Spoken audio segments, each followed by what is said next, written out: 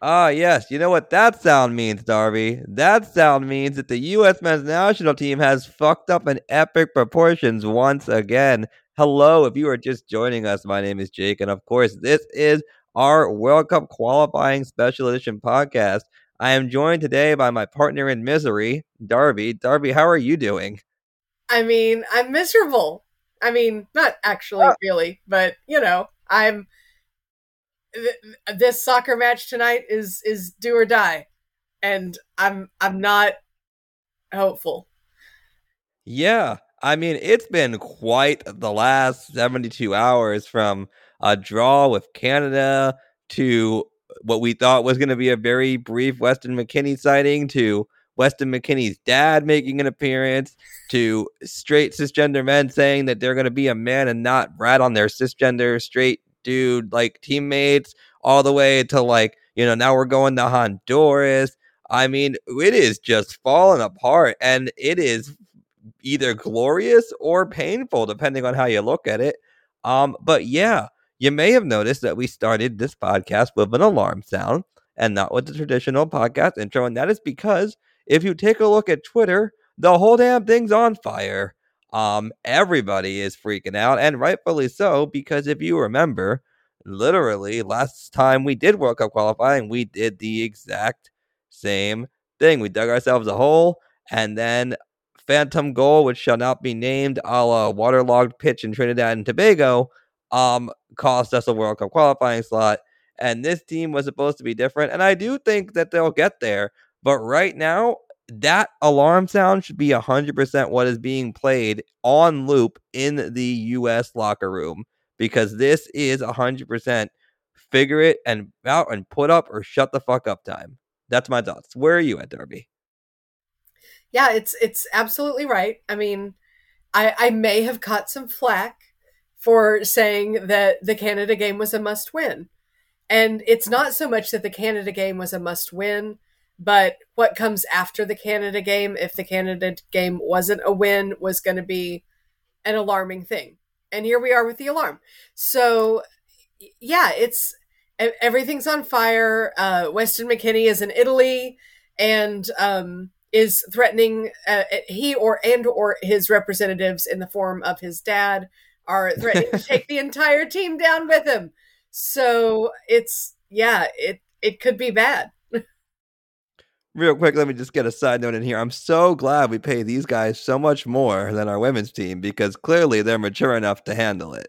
I mean, obviously, this is just right up there. Just put that in the court case. Case closed, demonstrating 100% why they get paid way more. Because yeah. So moving on from that little tidbit, just wanted to make sure we really got that little knife twist in there. So the U.S. Soccer Federation hears this. That was it. You guys figure your shit out. Yeah. Look, I think that we very much so made it clear that while Canada wasn't a must win, it was one. It was a home game that you really would have liked to have won. Looking at Honduras, is anything a must win this early? No, it isn't. Like let's be blunt. It's a long cycle. Are there games that are played this early that will come back and bite you in the ass later? 100%. We're talking about the difference between maybe third and fifth place here being a point. And so these points are scarce and hard to come by. And look, it's not dead yet, right? Like if the US figures their shit out and pulls out a win tonight in Honduras, which by the way, if you haven't been paying attention, we are historically bad on the road in World Cup qualifying. In fact, I think you have a better chance of hitting the lottery than you do the US winning a road World Cup qualifier. But if by some odd chance they figure it out and they win, then 5 points out of the first 3 games is an acceptable number. Is that going to happen? Probably not, but it could. I mean, it could. Anything could theoretically happen. I mean, we theoretically could get struck by lightning, but it's not likely. So that's where I'm at. Darby, like, what do you think? Like, what is 3 points acceptable if they get a draw for you? Like, in terms of the first 3 games, if they win this, does that make the Canada loss a little bit offset. The way I kind of see it, for every time you lose a game at home, you got to make up with a win on the road at some point in the cycle to even it out. So if they somehow manage to pull off a win in Honduras, a place that's historically hard to win, then I feel like we could feel a little bit better about this 3-game set. Yeah, I mean, if we could pull off a win in Honduras, it would be huge. It would be really huge. Like you said, anything can happen, and that is 100% what I'm rooting for this evening. But I just, yeah, I mean, the Honduran team is, and side note, if anybody knows the Honduran team, it is a Houston Dynamo fan, because for years that's where so many of our players came from. Like, I've been keeping an eye on the Honduran system because it was almost a direct pipeline to Houston for quite some time. And so whenever I watch Honduras play, I'm not only seeing a current Dynamo player, I'm seeing other Dynamo players that have come through and moved on, other people that they had scouted. Like, I feel like if there is another team that we are playing against, I have the most expertise in talking about how Honduras is playing, and they really are a powerhouse. They really do have a defense that we really have got to come with a strong, smart, and skilled. Like, we need precise passing, precise ball handling in the offensive side in order to come up against this Honduran team, because they do not fuck around in the defense department. And yeah, Pulisic is going to be key. We need his confidence. We need his skill. And Weston McKennie would have been delightful. And I am also very concerned because, of course, Kellen Acosta has a level of skill, but that boy loves drama.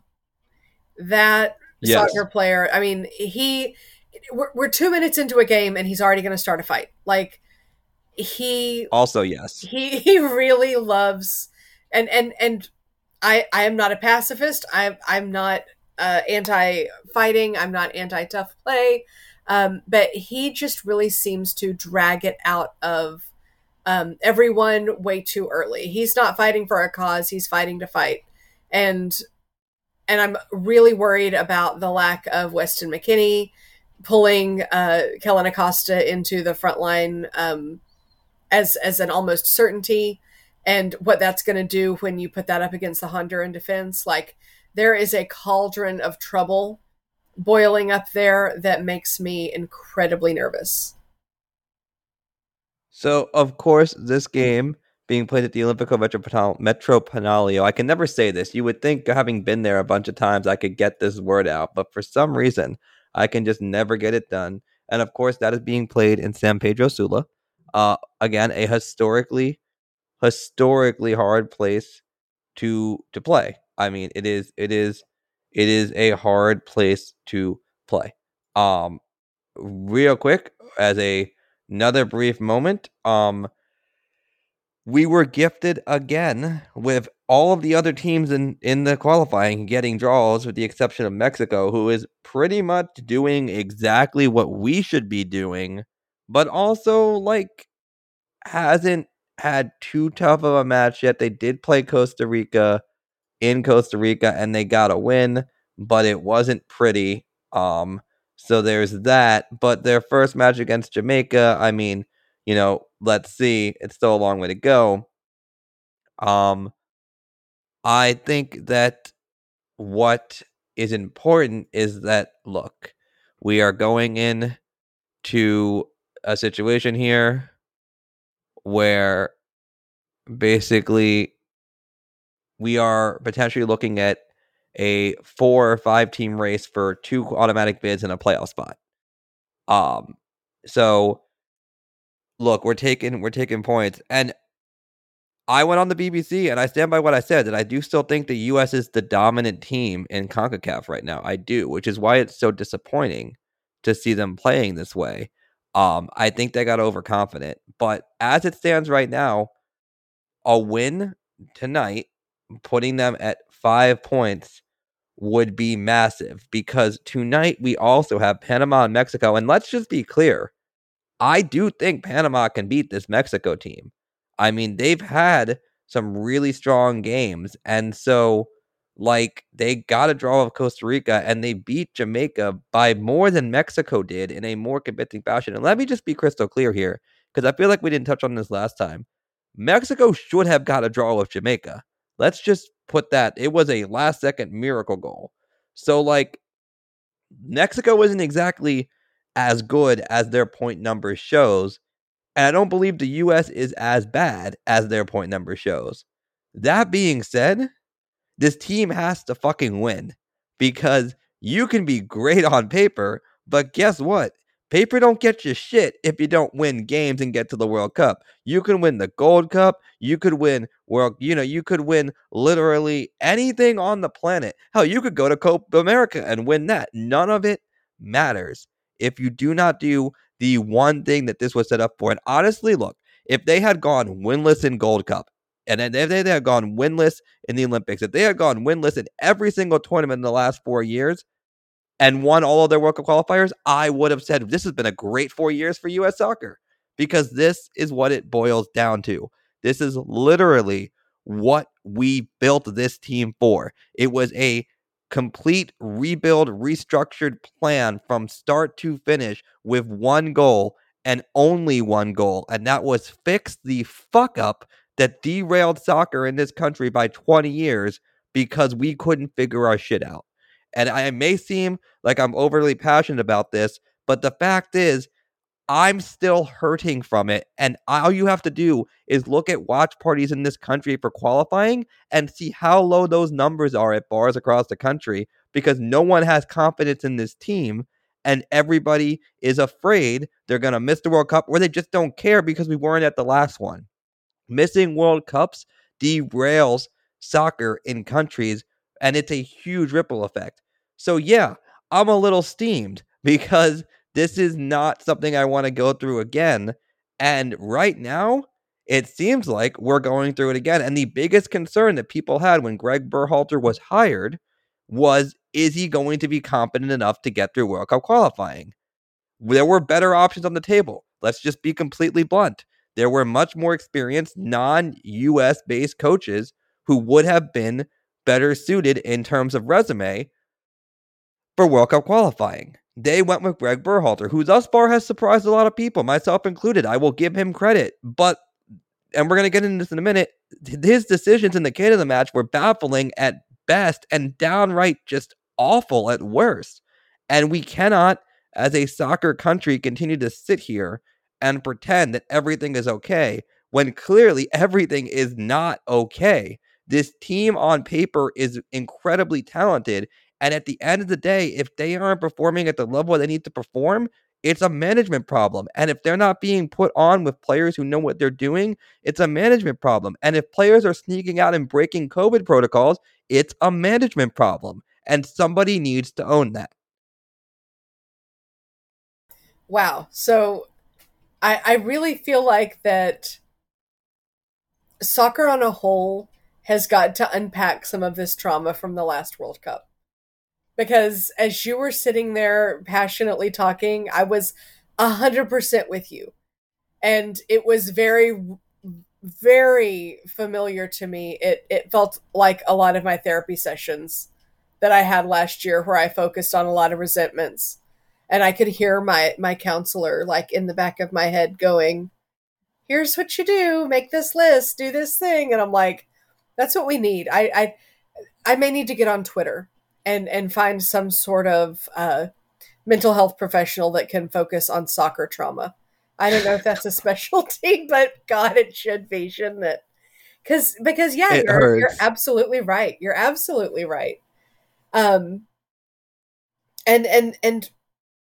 yeah, that's I really had a lot of confidence coming into this into this qualifying based on what Greg Berhalter had been able to do over the summer and the way that he had coached the teams to the wins that we got.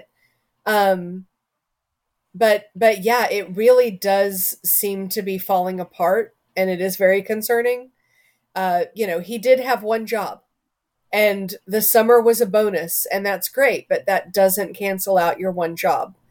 Um, I don't know if it was his lack of a plan that caused him to continue to make poor choices in the match the other evening.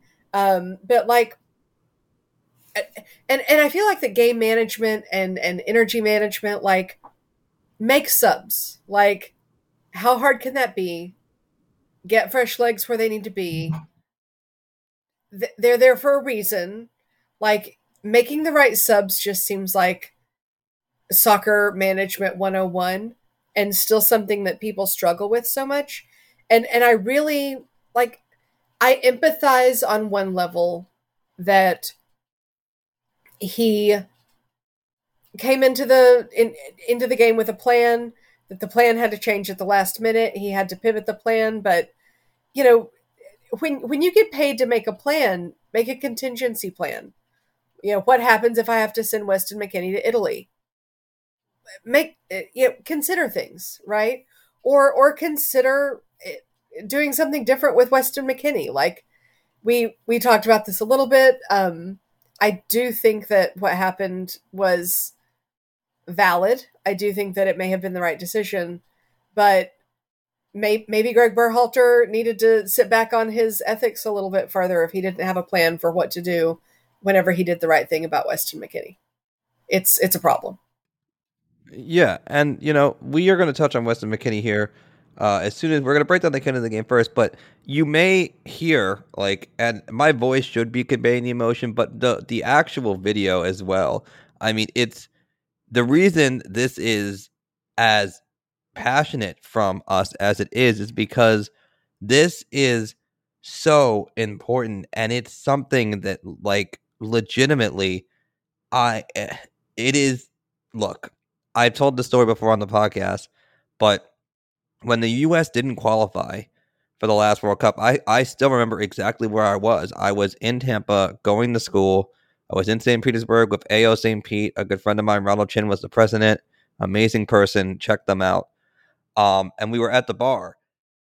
And all leading up to the game, it was just nerves, and anxiety because we knew what we needed to do, but we were fairly confident we could either win against Trinidad and Tobago or that things would fall our way. And as the match went on, we were cheering, but it was pins and needles.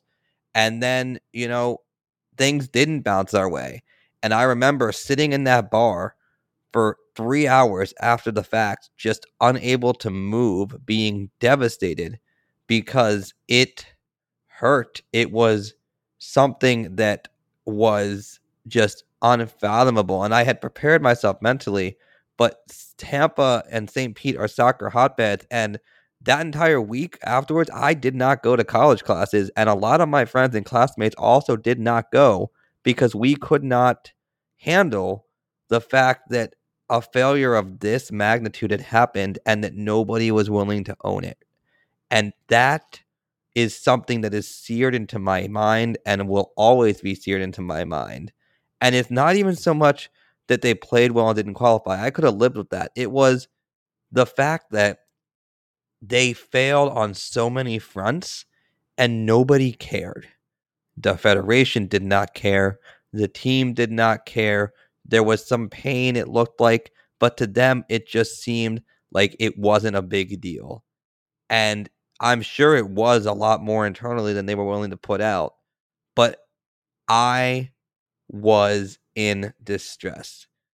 And I have spent the last 4 years, like everybody else in this country, trying to rebuild what was taken away from us because we did not just miss a World Cup. We missed the excitement of the fan base because soccer was on a trajectory in this country to grow so quickly into something so huge. And AO was going big, and you had Samers coming onto the scene, and there were massive watch parties in Chicago and DC. And then all of that momentum that we had spent 20 plus years working on was ripped out from under us, and we have to start at square one. And you can look, we're at square one because nobody's going to bars. And I knew what that was going to mean for us to not qualifying. We didn't just miss a tournament. We set the country back 5 or 10 years in terms of soccer progress. And it sucked and it hurt. But finally, we were talking about a golden age of U.S. soccer, and we're coming around the corner, and we're seeing them win Nations League, which whoop-de-fucking-do, great for that. And we saw them scratch and claw their way to a Gold Cup victory, which they had no business doing, but they did it, great for them. And then finally, World Cup qualifying rolls around, and you're like, okay, wasn't an exciting game in El Salvador, but I can live with a 0-0 draw, it's a point. And then you go into Canada, and Canada's going to be a hard game, so you're willing to accept the draw if they played well, but they didn't play well, so you really want to win, and now you're concerned. And now you're coming up in the back leg against Honduras, a place that we historically have not played well, in a game that we really got to have 3 points from. And you're sitting going through your head, and the doubt creeps in. And I'm not a player on the team, so I can only imagine what's going through their heads. And you're wondering, is this going to be what it's going to be? Because, in my opinion, and I will be blunt, if we do not win in Honduras, and we come around to the next group of games, and we do not win the first or 2 out of those, I think Greg Berhalter needs to be fired, and I think a new coach needs to be brought in immediately. Because the reason we did not qualify last time was a lack of awareness and trying to steady the course too late in the game. And that is why there is so much raw emotion, because it is something that means so much to me and so many others in this country, that we want this to become as big as it is in other countries around the world. And it would be one thing if this was a rebuilding cycle, right? But this is not that. This is an incredibly talented team. Some of the players on this team are having incredible seasons or just had incredible seasons in Europe. There is no excuse. None whatsoever. So, yeah, it's frustrating, but it is 100% from a place of love, because, it is something that we have been waiting for with excitement. And now it's turned from excitement to, Jesus Christ, we're not going to qualify again.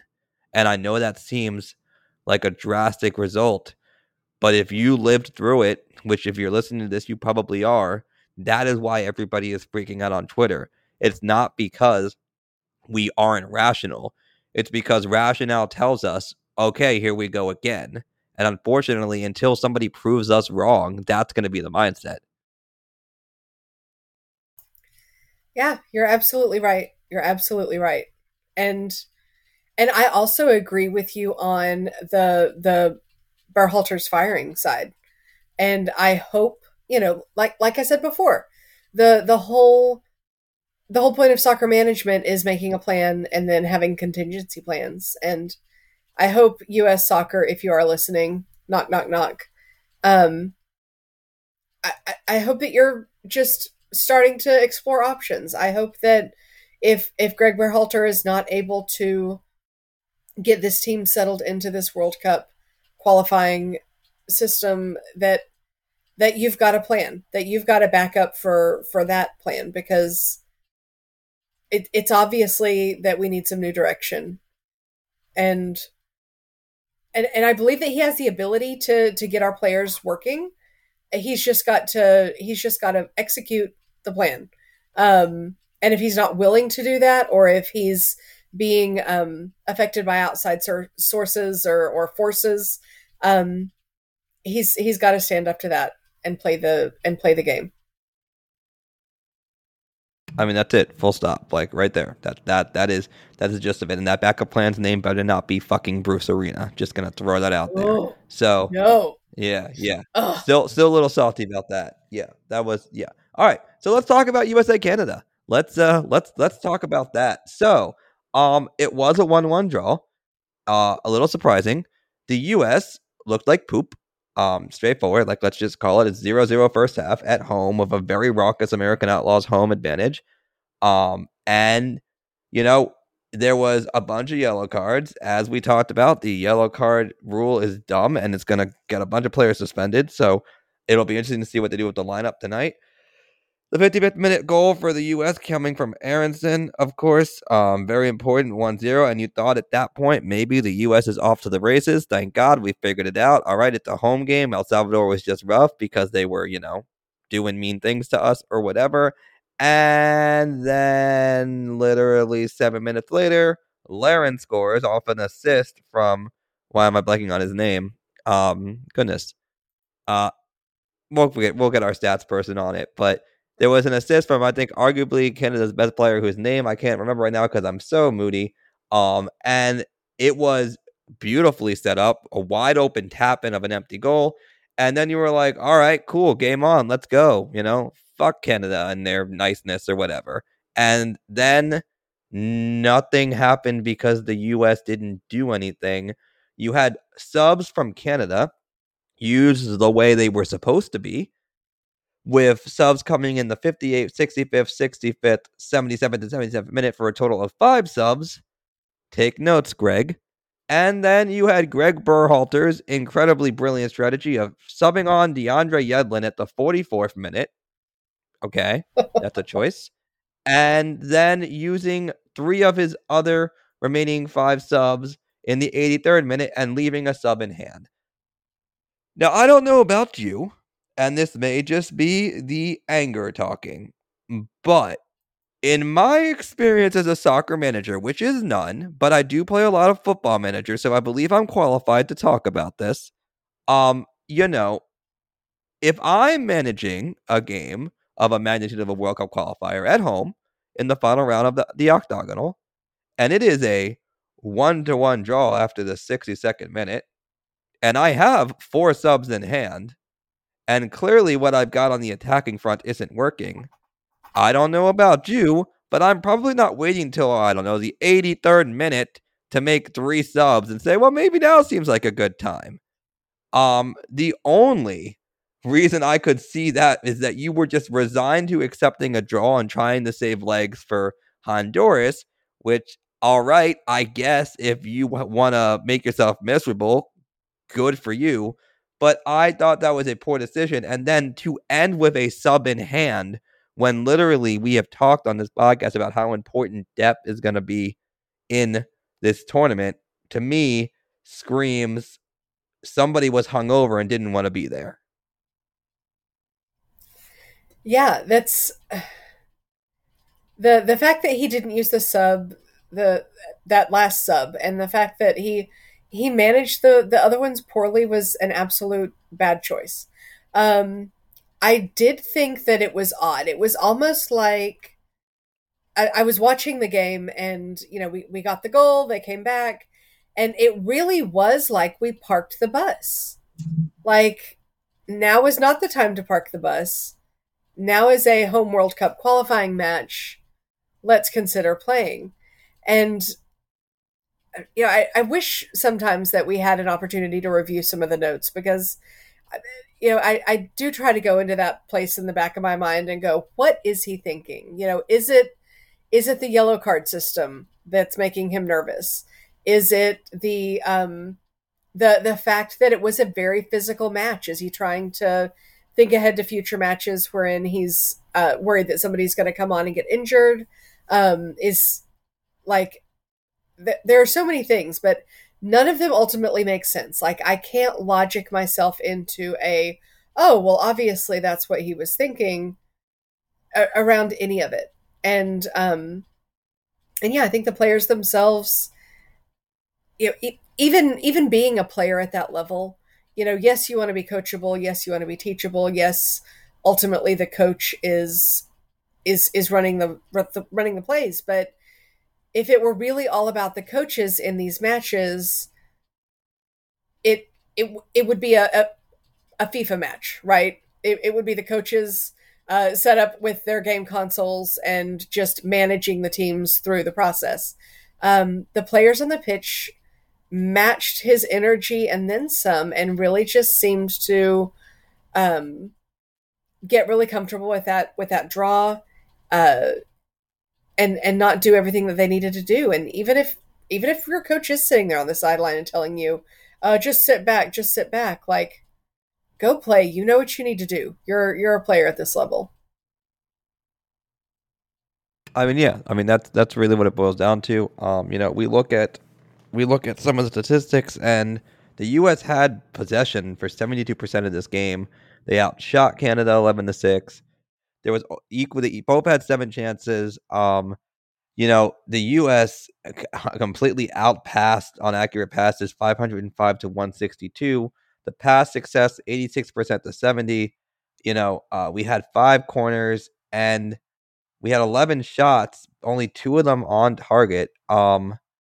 We hit the post once in what should have been a goal that would have been the winning goal. And you look at that and you think all of this adds up into basically being what you want to call like an advantage for the US. They on paper did outplay Canada, but when you look at most of that possession, it didn't lead to much of anything. In fact, if you really dig down and you really watch and you really really dissect the game, it was a whole bunch of ass hattery. It was physical. And this is a team that we beat in the Gold Cup just a few weeks ago, 1-0. Like, let's not forget we played them and we beat them with our C squad. And look, you're absolutely right. It was almost as if we approached this game as if it was in Canada. We got a goal, then they tied it, and we parked the bus. But, one of the problems with that strategy is, and this is going to be very surprising to a lot of you, it's a home World Cup qualifier, which means you need to fucking win. The point being, the roadmap for the US to qualify has always been win your games at home, don't get embarrassed on the road. It's literally our strategy because we suck everywhere else. It's that simple. So yeah, I think that a 1-1 draw in Canada would have been incredibly acceptable. Like I would have loved that. The problem now, and this is where we get into things getting weird, we got to go to Canada and win that game. I do think that, as I was telling you off air, for every match you lose at home, you have to make up with a win on the road to keep things even. Where is that win on the road going to come from? Anybody's guess. But usually, it is one of those things where this was a game we should have had and they just underperformed. And I don't know whether it was pressure at the moment or what it was, but yeah, I think that we got lucky again. Everybody else gave us draws, so we're not in as big of a hole as we were, but we very much so could be in a bigger hole if we were. And fun fact, the goal against Canada when it came was the longest it has taken the U.S. to score in a qualifying cycle in the history of the U.S. Soccer Federation in terms of getting their first goal and opening their campaign. So a little fun tidbit for you. I mean, nobody needs to hear that. I don't need to hear that. I just thought I'd share. I just thought you'd want to know. I feel like that was a little fun fact that you might enjoy knowing. It's so yeah, the possession game alone tells me such a story about parking the bus. You sometimes can look at a possession number and say, well, that's a team that was really pressing and pressing and pressing. But I really feel like that was a team that continued to play the ball back, continued to play the ball scared, and yes, managed to have some nice pass accuracy, but was definitely not handling that ball in the right direction that made me say, gosh, you're really trying to win this game. We outpassed Canada 505 to 162. Yeah. 505 to 162. If that's not parking the bus, I don't know what is. 500 to 300, sure. I mean, look, let's be real here. You look at games where the bus is parked, and usually the possession number is that lopsided. So that is what it is. That is 100% all I really have to say about Canada. Now we're going to pivot to Weston McKennie, and then we're going to talk about Honduras. So, Darby, why don't you fill in our fans on where we are on the Weston McKennie situation? Honestly, I would like to very first say great big thanks to Weston McKennie because he is doing his level best to even the playing field between the men's team and the women's team by bringing the absolute drama to this match. I haven't seen this much just petty bullshit on social media for a men's for some sort of exterior men's drama in quite some time.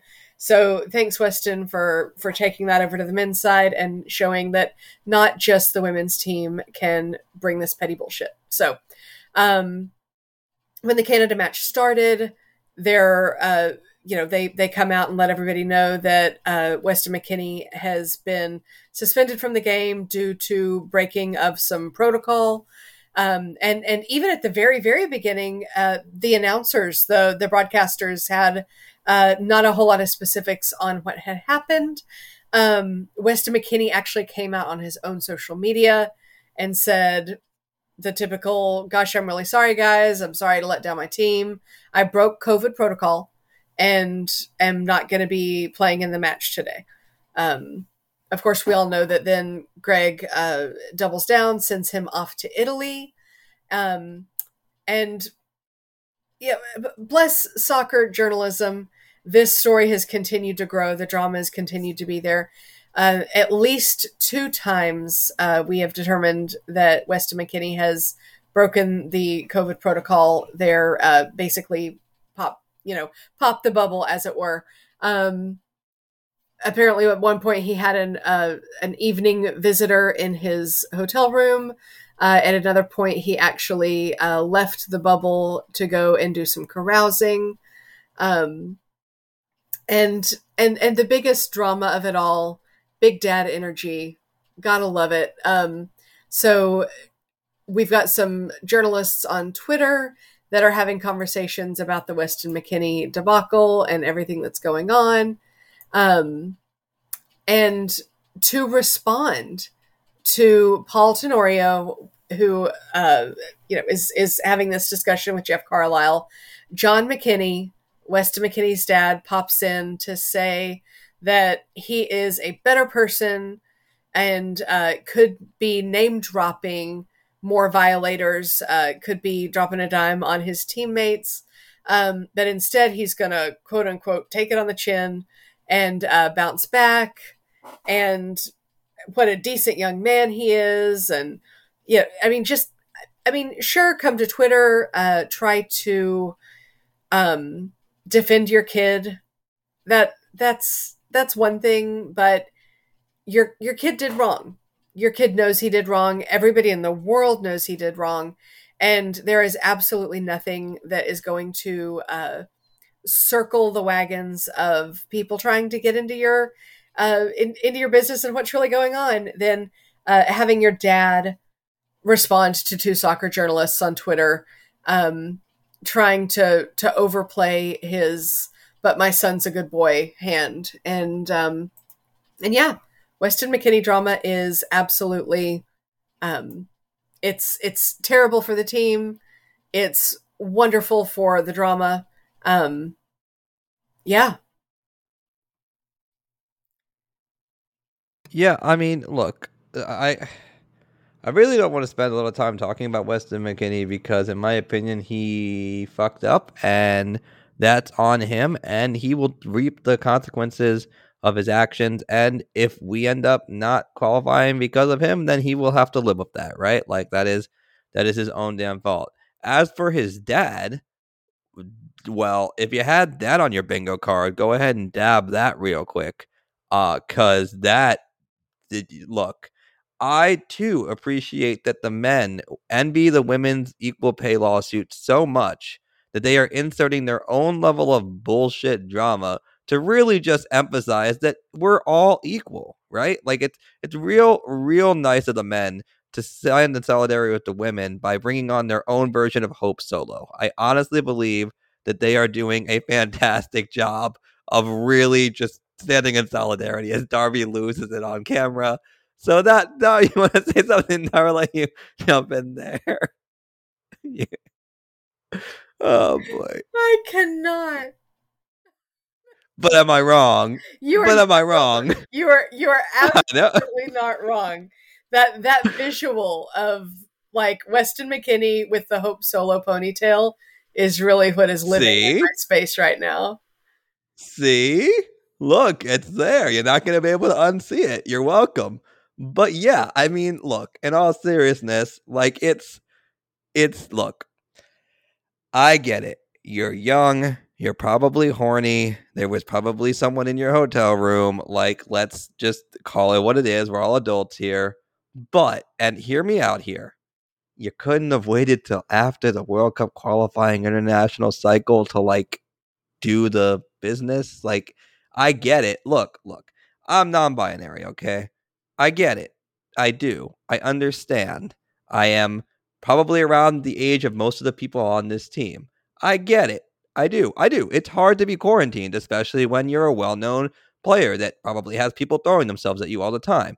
I'm a internationally known DJ. I get it. I do. I really do. However, and this is the big however, I played the biggest set of my DJ career this past Sunday. Do you know specifically what I did not do leading up to that entire week? I locked myself in a house, far away from everybody, far away from my boyfriend who had to go out into the world to work, and did not see a single soul for the risk of getting sick before something as crucial in my career. Was it difficult? Yes. Did I enjoy it? No. Did I get to the end result and play one of the best sets I've ever played and advance the career that I was trying to do? Yes. And that is what it boils down to. Sometimes in life, we have to make decisions that in the short term really, really suck, but in the long term are the benefit of not just ourselves, but everyone who has sacrificed so much for you to get to this position. Because a lot of people aren't talking about that. Like, not only did he screw himself over, he screwed over all the people who put him in a position to be on the team, his family who probably sacrificed God knows how much to get him there, his teammates, their family, like all these people who put down, the brickwork for you to get to where you are, and you screwed it up. And that's just what it is. So to be honest, no, I don't particularly want to spend a lot of time talking about Weston McKennie because I think that he shouldn't really be getting any attention. And honestly, I don't know if he's going to be back for the World Cup qualifiers. He might be done. Like, this might be a you fucked up and you're done situation. And we'll have to see what happens. But yeah, I mean, you did it stupid and you have to pay the consequences. It's my honest belief. True. So yeah, that's all I got to say about Weston McKennie. Now let's talk about what we're really here to talk about, which is Honduras. And I will lead with this super fun fact that is going to be even more fun for you than the last fun fact, which is if the U.S. loses on Wednesday, this will be the worst ever start in the history of U.S. soccer in qualifying since the hex or octagonal began in 1998. This would be worse than the last World Cup qualifying cycle, where the U.S. had at least 3 points through 3 games and failed to advance. It would be worse than the 1986 World Cup qualifying, where we did not qualify for the World Cup, but still had 3 points through 3 games at the 1985 CONCACAF Championship. It would be, to put it in perspective for you, a loss here would see them sitting at 2 points after 3 games, putting them on pace for, wait for it here, 10 points in qualifying, when it's expected that 20 is what you're going to need to comfortably qualify. So if you weren't excited for tonight, buckle up, kids, because let's talk about what's happened the last 2 times we've played in Honduras, because I led with that. Now let's talk about what's happened the last 2 times we visited our good friends in Honduras for World Cup qualifying. And let's go all the way back to 2013, a time that we remember fondly because we qualified that time. And you might remember this match. We went to Honduras in 2013, same stadium, Great time. We scored first, actually. We were off to a great start. Everyone was excited. Here's a name you haven't heard in a minute. Clint Dempsey scored. And then we gave up a goal. Wait for it. This is going to sound real familiar. 4 minutes afterwards. And then in the 79th minute, we gave up a second goal and we lost 2-1.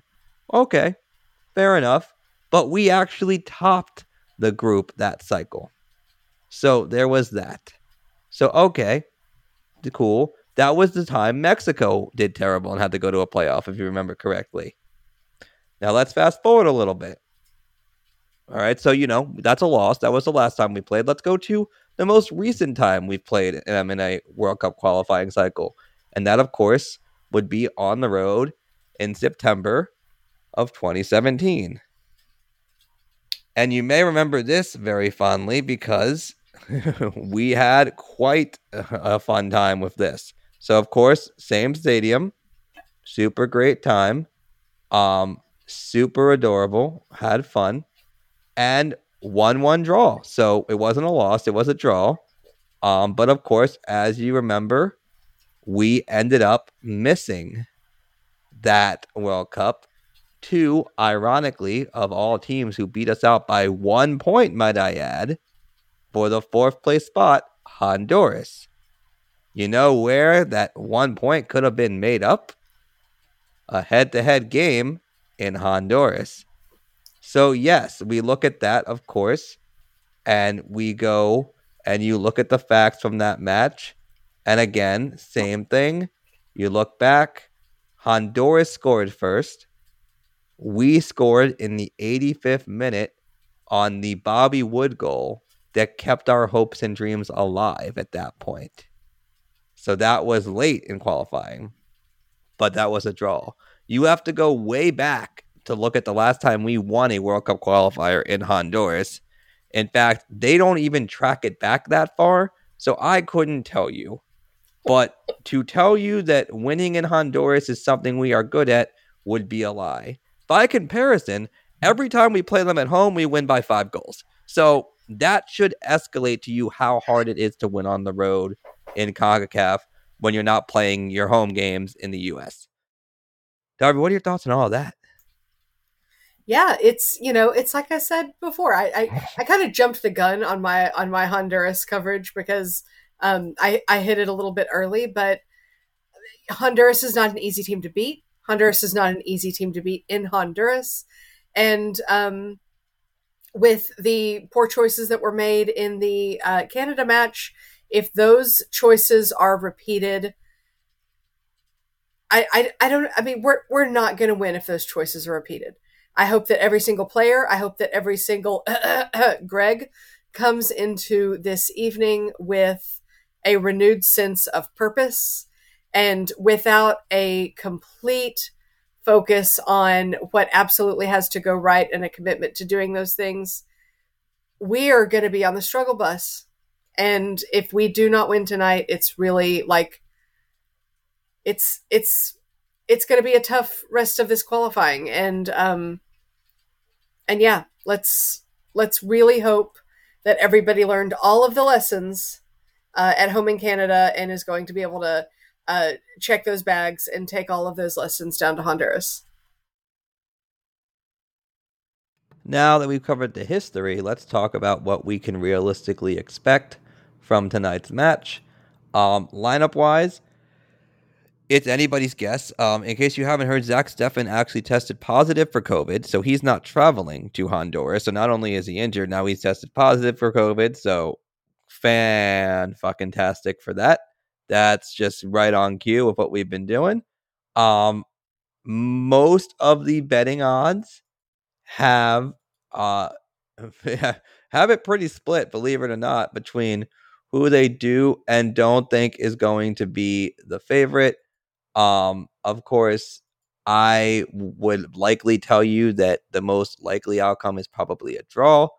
But it's anybody's guess. There are also, however, 2 other very important games that are happening tonight. Really 3 important games that we should be keeping an eye on. All of them are important. So we'll first start with Canada playing El Salvador. Again, we really want to be cheering in this scenario for a draw. That is very important for us, especially if we can pull out a win. But operating on the concept that we're going to get a draw, we really need Canada and El Salvador to get a draw. That would be very good for us. That game is in Canada. Mexico, Panama, this is a double-edged sword, depending on how you want to look at it. On the one hand, Mexico winning would advance their gap on the rest of the field, but also keep Panama closer to us. But in that case, we would have to cheer for Mexico to win anything, which is never fun. Counterwise, Panama winning would knock Mexico back and make the field even more of a clusterfuck. Assuming we could win, then it would be a 1-point difference between first and second for U.S., Canada, and U.S., Panama, and Mexico. So pick your poison there. The real important match, Costa Rica, Jamaica, we would really, really like to see Jamaica win that match because Costa Rica is competition, but they're sitting at 1 point. Ideally, though, we would be just as happy with a draw. What we don't want is a Costa Rica win. So that's kind of your around the horn, so to speak. In a perfect world, if everybody draws, then we're just right back where we were and everybody sucks. So, I mean, that's also an acceptable scenario. In terms of tonight's match, it is a late start once again for reasons that make zero sense. What is important to point out is that, look, we talk a lot about panic on this show, and Darby and I do think it is very seriously time to be concerned, but this is a long qualifying cycle, and I think people need to realize that there are more games than in the Hex, right?